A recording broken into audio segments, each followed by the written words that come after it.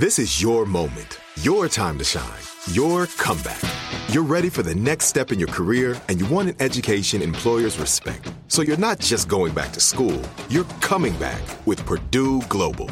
Backed by Purdue University, one of the nation's most respected public universities, Purdue Global is built for people who bring their life experience into the online classroom. Purdue Global, Purdue's online university for working adults. Start your comeback today at purdueglobal.edu. Welcome to Aaron Mahnke's Cabinet of Curiosities, a production of iHeartRadio and Grim and Mild. Our world is full of the unexplainable. And if history is an open book, all of these amazing tales are right there on display, just waiting for us to explore. Welcome to the Cabinet of Curiosities.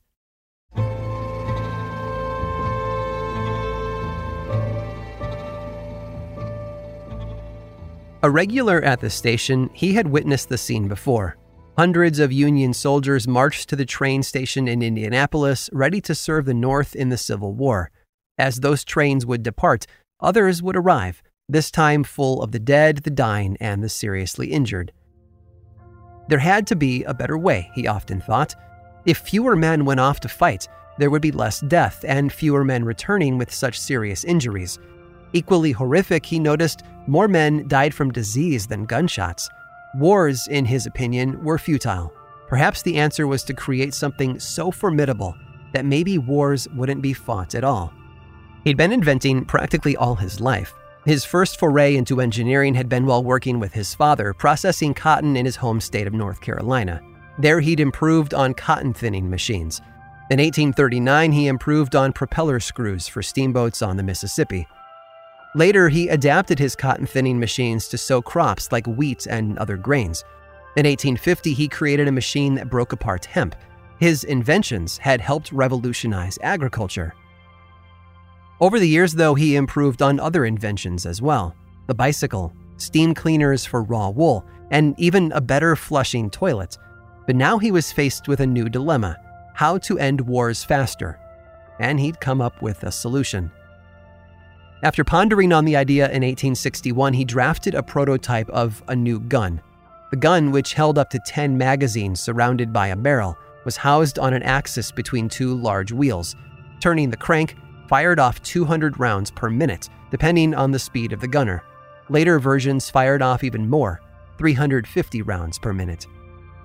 He quickly filed for a patent in 1861 and set up a factory, paying for the first 6 prototypes from his own funds. The factory, though, burned down, destroying everything. Determined as ever, he set about building 13 more. When he was done, the military practically ignored him and his new rapid-fire gun, and it wasn't until 1863 before the Washington Naval Yard tested it for themselves. Even though they gave the gun glowing reviews, only 12 of the guns were purchased, and not by the government. Union commanders bought them with their own funds. After success in the trenches during the siege of Petersburg, Virginia, 8 more guns were purchased and fitted onto gunboats. Still, the Army didn't widely accept its use until after a gun company representative provided a demonstration during combat in 1865. Oddly enough, right at the very end of the war, the gun had been designed to end. This inventor never anticipated where the weapon would find its first heavy use. Sadly, the U.S. Army employed the machine guns in the campaign against Native American tribes throughout the 1870s. In fact, the gun became most well known for not being used during a famous battle. General George Armstrong Custer decided against bringing the guns to the Battle of Little Bighorn. While it's difficult to look back on the history of that event and wish Custer more success, he was, after all, slaughtering Native peoples so that Americans could spread farther west. It is easy to see the flaw in his decision. In 1870, the inventor sold his most famous creation to firearms manufacturer Colt. The weapon had done just the opposite of what he had set out to do.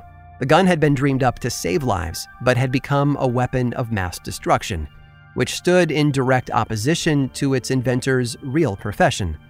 You see, Richard Gatling, the father of the Gatling gun, wasn't an engineer by trade. He was a doctor.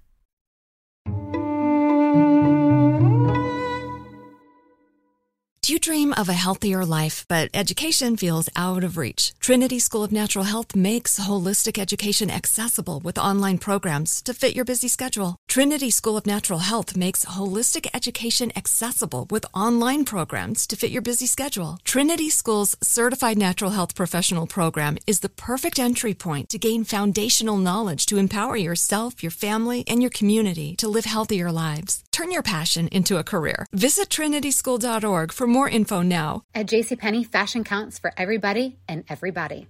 It's spring, and with the weather changing and so many great things coming up like Mother's Day and the Wind Down Tour, I definitely need a fresh spring wardrobe for every occasion.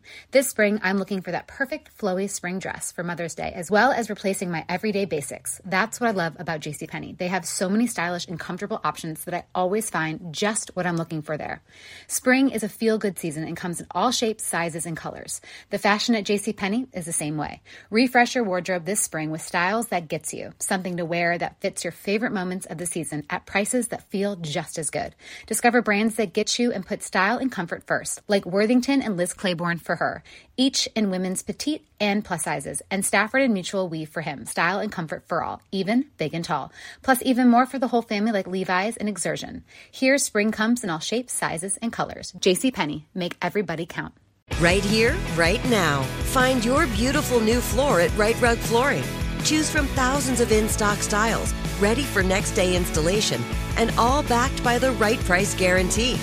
Visit rightrug.com. That's RITERUG.com today to schedule a free in-home estimate or to find a location near you. 24-month financing is available with approved credit. For 90 years, we've been right here, right now. Right Rug Flooring.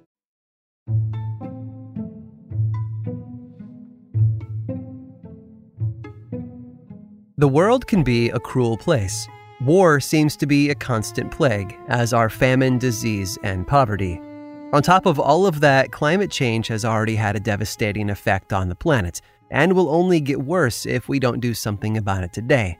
Natural disasters seem to be getting stronger. Hurricanes seem to hit harder. Floods and earthquakes are wiping out entire cities. And volcanoes? Well, just ask Ludger Silbaris. Silbaris lived on the island of Martinique in the Caribbean, working in St. Pierre as a day laborer. He'd been born in June of 1874 on one of the many plantations there, just over 5.5 miles away. St. Pierre was no stranger to the occasional disasters. In 1780, a great hurricane had brought with it a 25-foot storm surge that flooded the city. Every home was washed away. Over 9,000 people perished. Meanwhile, looming over all of them was another catastrophe waiting to happen: Mount Pelée. Mount Pelée wasn't so much a mountain as it was an active volcano. It hadn't gone off in thousands of years, and the people of St. Pierre didn't seem to think anything about it. Perhaps they should have. It was the night of May 7th of 1902 when Silbaris found himself in a local jail cell. He had a bit of a reputation around town for getting into fights. According to a few people, he had been arrested after murdering a man, though it was more likely that he had gotten into a bar fight.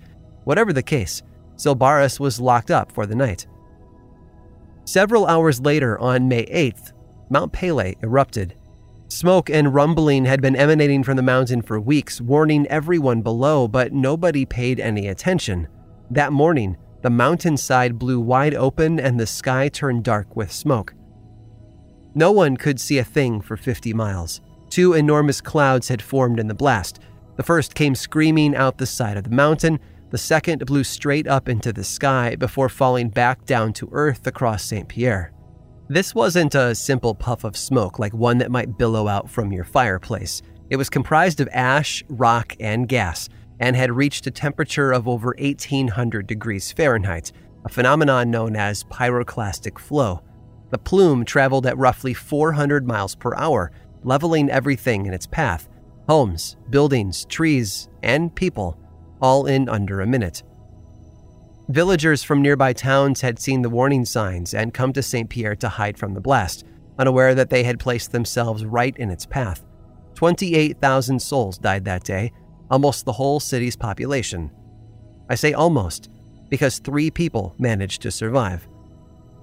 One man lived so far away that he was safe from the smoke's reach. Another, a girl in a boat off the coast of the island, was rendered unconscious by the explosion, which also pushed her boat out to sea. Though the ash and debris did burn her, she escaped with her life. But what about Ludger Silbaris, who had been jailed for disorderly conduct the night before? Everyone else in the building had been destroyed by the volcano, except for him. He hadn't been placed in the main jail cell. Instead, he had been locked away in solitary confinement. His small cell had been built halfway underground with thick stone walls, making it impervious to bombs and other blasts. He was found days later by a rescue crew who heard him calling for help.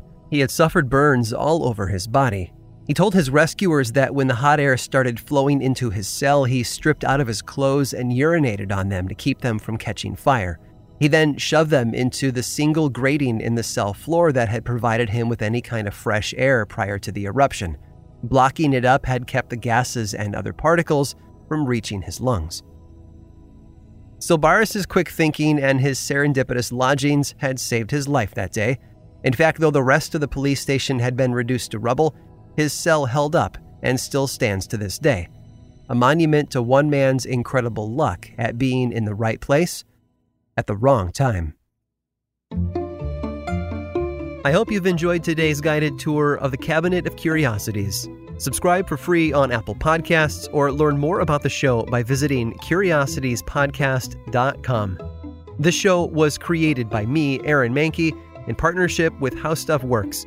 I make another award-winning show called Lore, which is a podcast, book series, and television show, and you can learn all about it over at theworldoflore.com. And until next time, stay curious.